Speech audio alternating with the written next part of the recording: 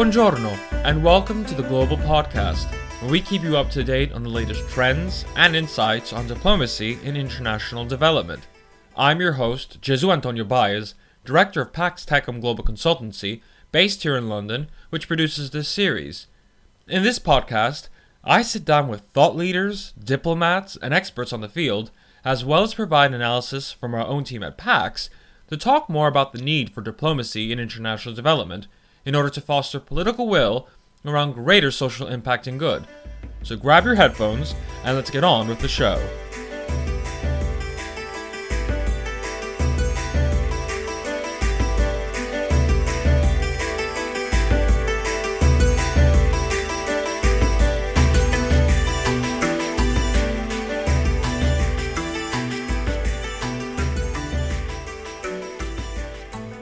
On today's episode of the Global Podcast, we're going to be exploring again the repercussions of COVID-19 pandemic on the global community, with a particular focus on developing countries and sustainable development. This week in particular, we'll be exploring the situation in Lebanon. Since the end of last year, Lebanon has been in a state of protest sparked by a government proposal to put a tax on the much-used communications app you may be familiar with, WhatsApp. Given the slew of issues already facing the country, it is no surprise that this move was the straw that broke the camel's back for many Lebanese, already disenfranchised by government corruption and bureaucracy. For the first time, the country's multiple religious groups and ethnic groups, a long dividing factor for the country, was unified under the Lebanese flag. Then comes COVID-19, and not only does the country face lockdown, but measures in place that have led to greater economic and social disparity that can be very much anticipated. With the majority of the population working informally and Lebanon hosting vast amounts of both Syrian and Palestinian refugees, it renders the situation of vulnerable communities within the country particularly dire. Joining me to discuss Lebanon, the crisis, COVID-19, and the plight of the vulnerable, I am joined by Halim Shebaya and Christophe. Halim is the Interim Executive Director at the Arab Association of Constitutional Law. He was formerly the Middle East and North Africa Director at Crisis Action and has been working since 2006 on humanitarian and political affairs for a number of local and international organizations. He has also taught on a part-time basis in the School of Arts and Sciences at the Lebanese American University, and his articles and media commentary have appeared in media outlets including Al Jazeera English, BBC World Service, and France 24. Christophe is the Head of Delegation at the International Community of the Red Cross in Lebanon. So, welcome to the podcast. Thanks, Gesù. Thanks for having us. It's an absolute pleasure. Well, a bit of warning as well to the guests. I happen to still be in lockdown in Casablanca and not in our traditional London studio. So if you hear the occasional call for prayer or background noise in the background, I do apologize. I just hope it evokes some other ambiance for our listeners. But as we traditionally do, let's start a bit with background over what has been going on in Lebanon since late 2019. And Halim, I'd like to really hear it from you to make it quite clear for our audience what makes these protests particularly different and why are they so important?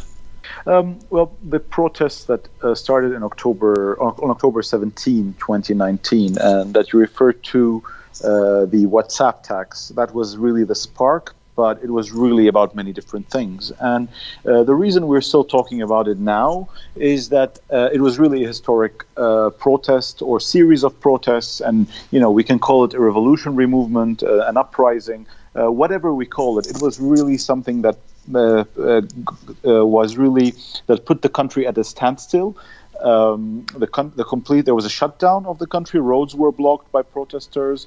And it led to the resignation of the previous Prime Minister of Lebanon, Mr. Saad Hariri. So in essence, around 12 days after the October 17 protests, the government resigned. So you could say that was a success, a quick success, so to speak. But herein lies the problem and the complexity of Lebanese politics and Lebanese society. It was not enough for the government to resign, because the Lebanese system works along in a type of what is called to or referred to as consociational democracy. And what it has come to mean in practice is that all the different communities in Lebanon have to be in one way or another represented in the government. And this is owing to the Lebanese constitution that speaks about, any power that contradicts the coexistence among the different religions is illegitimate. Now, there's a lot of debate about whether this really means in practice that every government should include everybody, but this is how the current political elite have decided to conduct affairs. And it's actually convenient for them because you have 5 or 6 main leaders, we call them Zu'ama, Za'im in Lebanon, each claiming to represent the best interests of their sect. So whether it is Christian or Muslim, but even within the Christian and the Muslim sect, so you have the Shia, the Sunni, the Maronites, the Orthodox, then you have some of the minorities. So one of the reasons that these protests, despite having led to the resignation of a government, ultimately was not able to topple the system or to topple the regime, similar to what we saw, for example, let's say in Tunis or in Egypt, where it was one figure, a president, for example, who held most of the power and was forced to step down. In Lebanon, that government resigned, and today we have a new government of technocrats, as it is called, and that is trying to claim legitimacy by saying that it has heard the demands of the people on the streets, and it comes in that spirit. However, everybody knows that this government would not have been able to be elected to get the confidence of the parliament had the major political parties adopted it. And the only difference this time is that with Mr. Saad al-Hariri, you had more political parties represented from all different sides. Now it's mainly the Free Patriotic Movement of the Lebanese president with Hezbollah and Amal and Frangieh, and so a lot of the political parties that are usually more aligned with the Syrian and the Iranian axis versus and not aligned to the Saudi Arabian and the American axis, so to speak, if I want to oversimplify it. So this is in terms of background of where we are today with the government. And the problem with this government, and this is the reason why even just a few days ago, on Saturday, June 6th, we had more protests, despite them being slightly more controversial and different than the October 17th, it's because in many ways nothing has changed in terms of the political system. All the major political leaders are still there, despite having had huge protests, despite the economy having crashed, the Lebanese lira having been devalued, to a really large, the $1 used to be 1,500 Lebanese liras.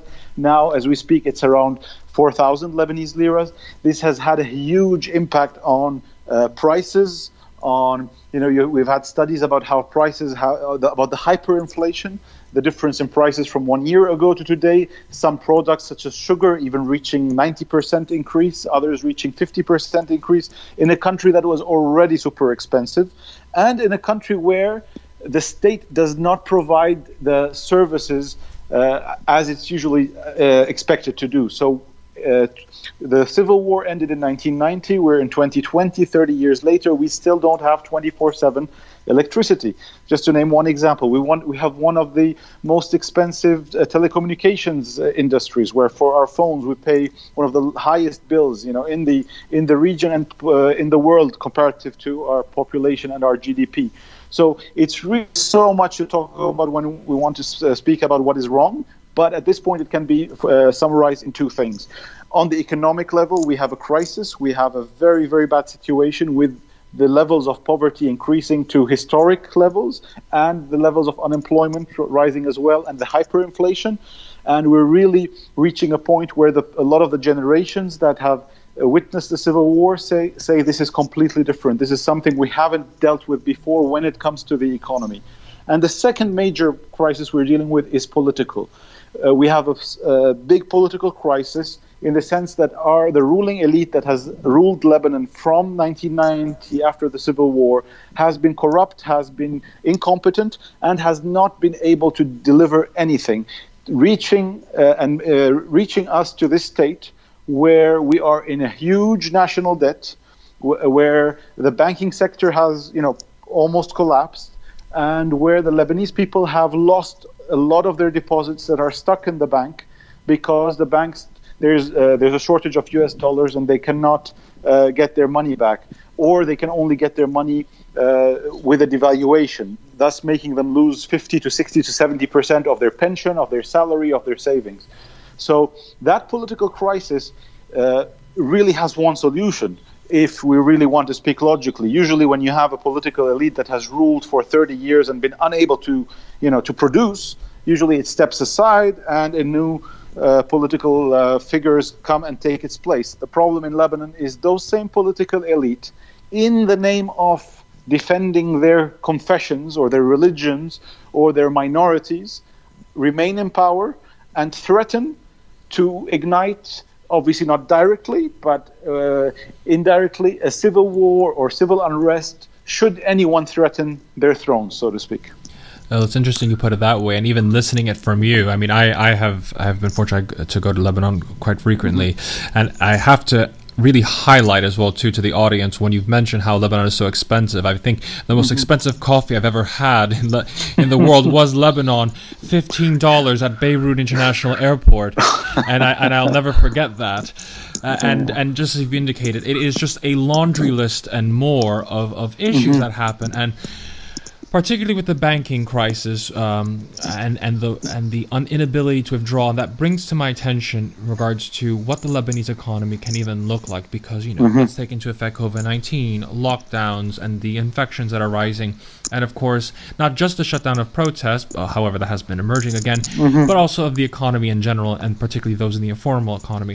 I mean, what impact is this going to have on the Lebanese economy? And the real question is it even going to survive post COVID-19? And I think that's the $1 million question. Yeah, I mean, I think that's all. Yeah, as you said, it's a $1 million question. It's the question that currently the Lebanese people are waiting for the government to give them an answer to that. Now, the government has put forward a rescue plan, an economic rescue plan, which is quite comprehensive in explaining what the situation is, but it remains lacking in the sense that it doesn't have the buy-in from various sectors in Lebanese society. And I'm not an economist, so I won't go into super detail, but as a summary, the Lebanese economy used to rely on a lot of influx of money from expatriates, from Arab investors, from foreign investors who used to come to Lebanon, whether it was for the banking secrecy, whether it was just for the good weather, good food. So the tourism industry was, and the services industry was something that the Lebanese economy was built upon, with very little resources and attention paid to industrial services, such as to agriculture, to the industry. So already now we are hearing something new when we are talking about the Lebanese economy in two ways. The first thing is that for the first time, perhaps the people are talking more about the economy in the public square, on TV, in conversations, rather than just speaking about politics. Because I think, regardless of what the political elite are trying to do, there is a realization that these petty politics has just got us to the state of unemployment and poverty that we have reached, and the state of collapse of the economy. So people are more interested and invested in hearing new voices about how the economy can be built in a better way. Already we're seeing or hearing experts speak about how we can develop the agriculture sector, where Lebanon can compete. How can we encourage small businesses? How can we encourage and support the farming industry? So there's a lot of discussion going on, but nothing concrete at the moment in terms of where we could be headed in 2 or 3 years. Because really the answer, and that's why I think in your question you already hinted that it's a $1 million question, because we can still go in two ways. 5 years from now, we could really be headed the Venezuela path, where we're really in a humanitarian disaster in Lebanon, or 5 years from now, we could be in a slightly better place with a restructured banking sector, restructured economy, with more emphasis paid on, rather than just making easy profits by, putting one's money in the bank to get high interest. We're really going back to an economy that's reliant on agriculture, perhaps, on Lebanese industry. A lot of the Lebanese people who immigrate to and work outside given the whole COVID-19 and the global recession, perhaps, global incoming potential recession. We don't know it's there yet, but there might be even fewer opportunities for Lebanese people to go outside. So these might create new opportunities for Lebanese youth who really are in a situation where, and this was their main cry in October, the October Revolution or the October Uprising, is that something needs to be done to change how we have been doing things. And currently, this is really the state of affairs. Obviously, the key thing now is Lebanon has asked for support from the IMF, and there are ongoing discussions and negotiations. The government and the banks and the central bank are still trying to put forth a unified set of numbers about the real losses of the Lebanese state, of banks, etc. So we're really in a very vague and unclear situation. But what is quite clear is that the Lebanese people are starting to feel and have started to feel the real effects of what an economic collapse means, just by going to the grocery shop, just by, every day we hear about people who are losing their jobs, people who had a job and now are being paid half their salary on an already devalued Lebanese lira. So the potential for a social unrest is there, just as we have seen. So if the October 17 revolution was against or triggered by a WhatsApp tax, but also by wider socioeconomic and political reasons, now we are talking about a revolution of hunger that might take place, given that literally people will be hungry, and that revolution will look very different than what we have seen in October. So there is still a chance for this government or another government to come and try to propose a solution. The problem ultimately is that these same people who got us, the same political elite who got us to where we are today, are still in power. So it's really hard to imagine them coming up with a solution. So hence lies the quandary, basically. We're asking the very same political elite who led us to bankruptcy to get us out of it. And I'm not sure in the private sector whether that's what they would do. So I think there's a need for more pressure from the people, for more accountability in the government, more accountability for the independence of the judiciary, which was a key demand of the October 17 popular uprising.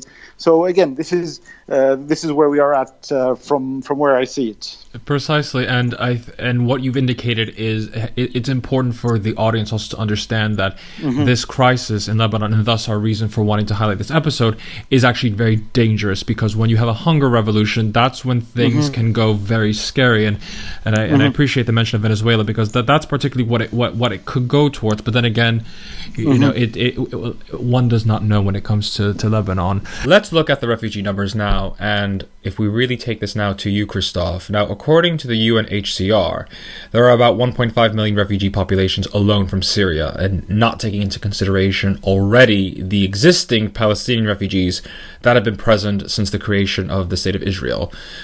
So in addition to the Lebanese vulnerable communities, which are numerous in the north, in cities such as Tripoli, and also within the Bekaa Valley bordering Syria, they are definitely taking a brunt from the shutdown economically that have been imposed by COVID-19.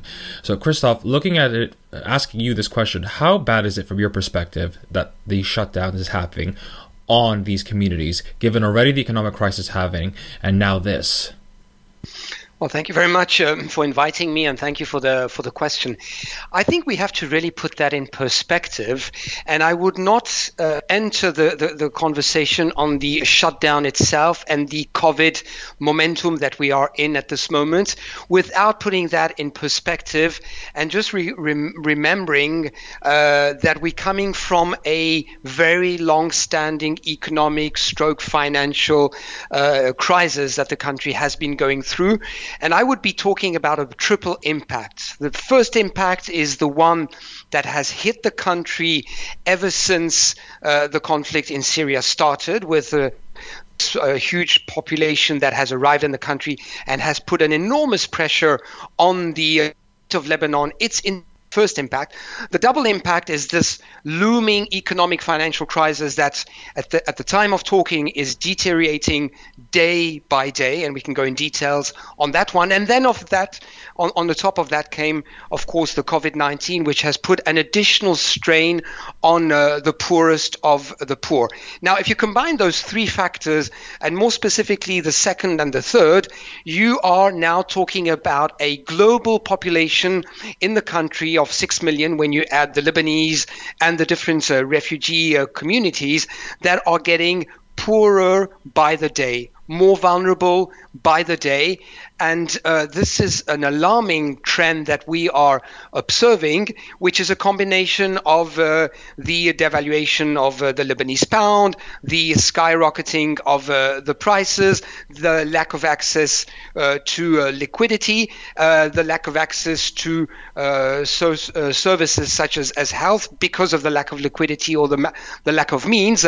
And we are seeing now, even I would say, what we used to qualify as a middle upper class in Lebanon that is as well starting to get serious pressure on their capacity to cope with the basic services that are required, from health to education to food for the people that are even below that class. And it is true that the absolute number, the number of absolute poverty line is being by the day going higher and higher, with people that are struggling to make ends meet, basically to have food on the table for many people by the day. So the COVID-19 has been, I must say and confess, has been quite well, if not clearly well managed by the authorities here in Lebanon.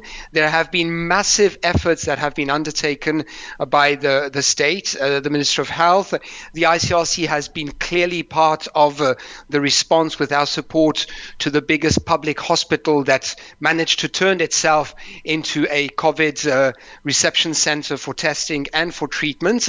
But at large, the figures still remain quite low, be it a number of cases or number of deaths in comparison to other countries in the world. But we are still with the big question of, with the easing of the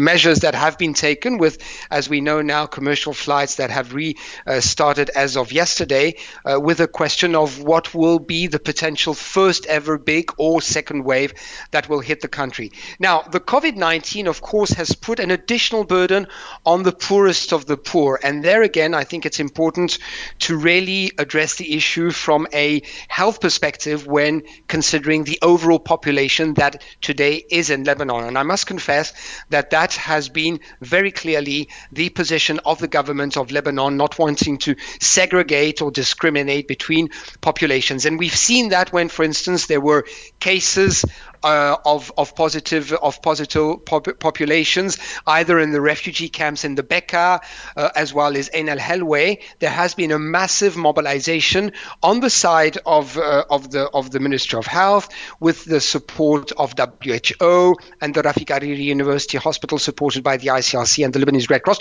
to reach out as quickly as possible to make sure that these populations who are at higher risk of contaminating a high population would be taken care of. So I would say, all in all, COVID-19 is just an additional, clearly a big one, but additional, I would say, layer of complexity that puts an additional burden on the poorest populations here in Lebanon. Precisely. It's adding an additional layer of complexity, as you indicated, and as you were highlighting, it's actually exacerbating the situation for the middle classes within the country.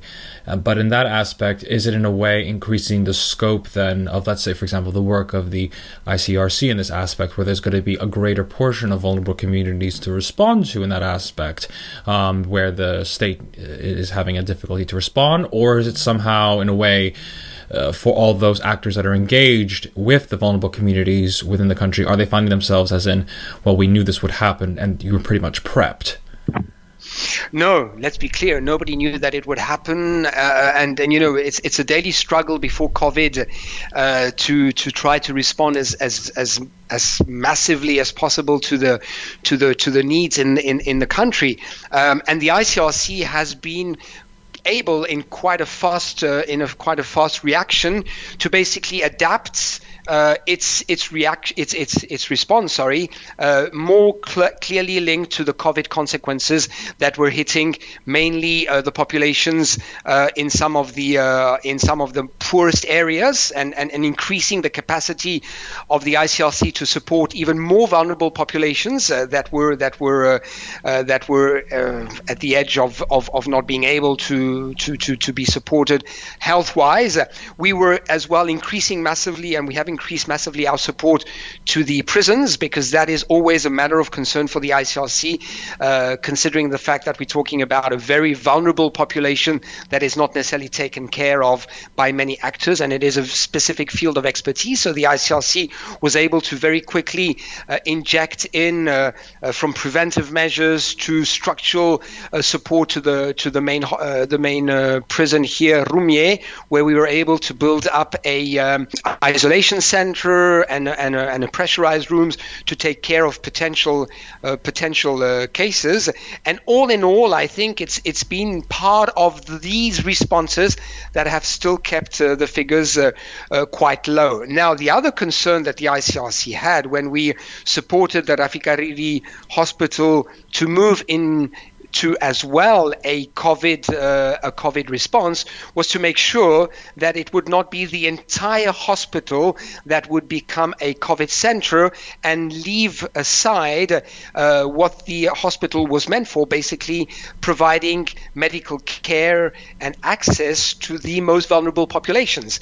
The ICRC has by experience seen, for instance, in countries of Western Africa during Ebola crisis, that more people have died because of lack of access to medical care than because of the pandemic itself. So there the ICRC with the Rafik Hariri played as well a critical role in making sure that there was still the needed support to the hospital for the vulnerable populations, from refugees to the most destitute Lebanese. Now, having said that, it's still, I would say, bits and pieces that we are trying to do. And again, today, our concern goes, what happens in a country if we enter into a new phase in terms of number of cases? How will we deal with that, and how will the health system cope, and will the health system be overwhelmed in terms of number of cases that will have to be treated? But more worrying again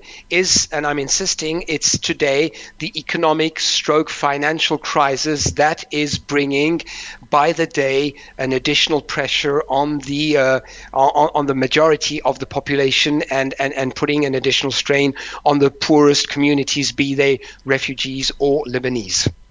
Precisely, and that's the main, one can say, the main crux out of all this. It is the Lebanese economy, which, as we've seen in the report, as Halim has indicated, is, I think to say it's depressing is to put it quite lightly. It's absolutely dire when one takes in consideration the way the lira has dropped, the way it has been really affecting many communities, the general population of Lebanon in that aspect.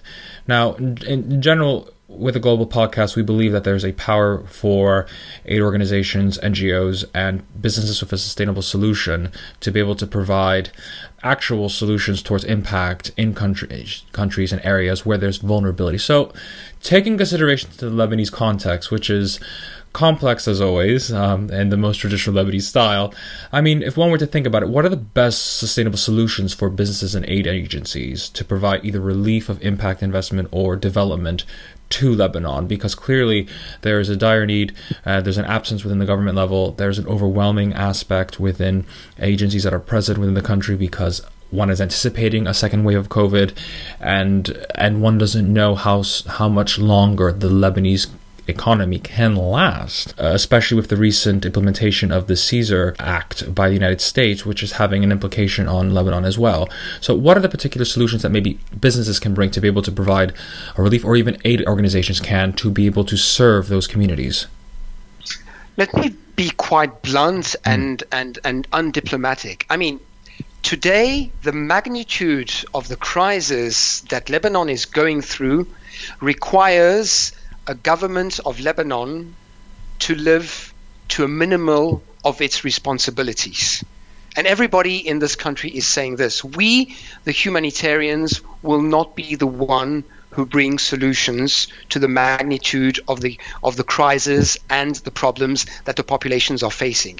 We can do some investments, and what we are doing, we will still be extremely little, not to say marginal, players in the global response that requires the government of Lebanon to live up to its responsibilities. And what the international community is saying here is that today, in the IMF negotiations that are taking place, everybody wants to see the government of Lebanon providing some minimal guarantees that can build up a trustful relation for the international community to step in massively, or at least to step in terms of structural support to the country. As long as those minimal reforms, good gestures, indications that the government of Lebanon is ready to listen to what the international community is demanding, there will be nothing else than us, the humanitarians, serving as the ones who kind of keep the systems, the numerous systems, afloat. And this is what today the ICRC is doing.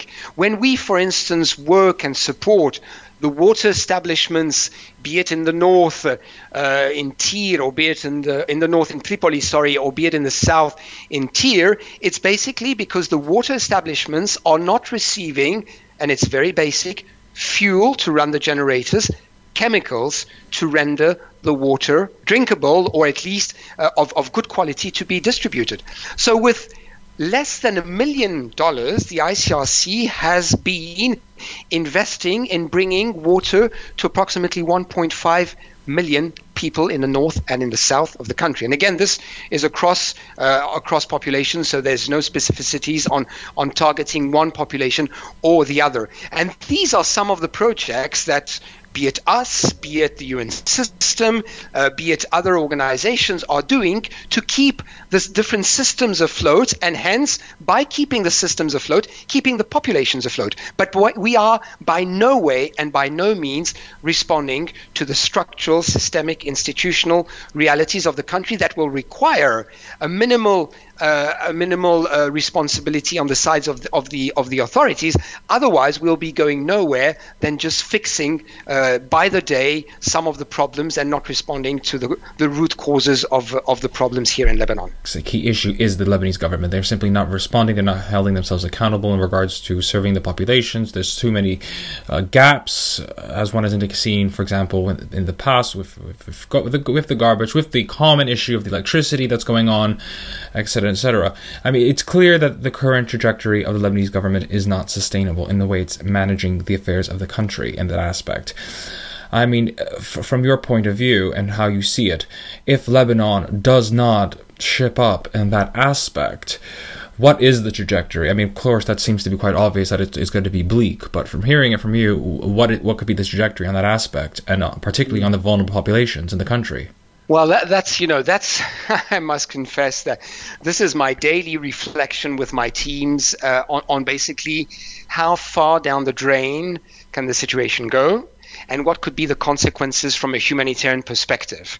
I am still on the working assumption that the country will still, but how many months, I don't know, go through the situation that we are living, which I now have qualified, just to have an acronym that stays clearly in my mind, as LLLV, low levels of local violence. What we have seen over the last weeks, over the last months, with then the big question, will it remain localized? Will it remain low? When I say low, few tires burned, maybe some scuffles around here. But I mean, basically we're talking about not a situation that deteriorates into a situation of civil war, which I don't believe in at all. But how long can we still observe the situation degrading by itself with the consequences consequences that you rightly highlight in terms of impact on the populations. And I'm of the opinion at this stage that the situation will continue to degrade by the day, that it will be hitting more and more on the vulnerable populations, and that this could lead, maybe not immediately, but in a longer term, to a situation that could get out of control if suddenly we have more and more hungry people in the street. We have more and more people that will be as well instrumentalized by their political affiliates and their political leaders. And we know how this can go in a country that has gone through numerous episodes of conflict violence over the last 50 years. So I'm really concerned that today everybody still believes that there is this kind of Lebanese miracle that will enable and allow the country to get, saved or supported by the usual international donors, and there will be some bailouts that will guarantee the sustainability of the equilibrium here in Lebanon. And I must confess that is my personal point of view. I believe that this paradigm is more and more questioned and is not sustainable. So the question more concretely is, to answer your valid point, is that this will continue to put additional pressure on the populations. And to be honest with you, after 3 years, I don't know to what extent and to what level of impact this could lead the communities to be in the coming weeks and months, but it could be quite dramatic. And quite dramatic indeed, and that will be continuing to play itself within the news as we continue to look. But it has been very engaging to hear you speak, Christophe, and also to Halim. So I thank you both for coming onto the Global Podcast. I mean, it is quite bleak for the future of Lebanon, but one must in a way stay optimistic. But in this sense, it seems that it's going to be quite dark before there's any proper dawn of Lebanon, given the current situation. But thank you both to Halim and to Christophe for joining us on the Global Podcast. It has been my pleasure, and thank you very much for inviting me.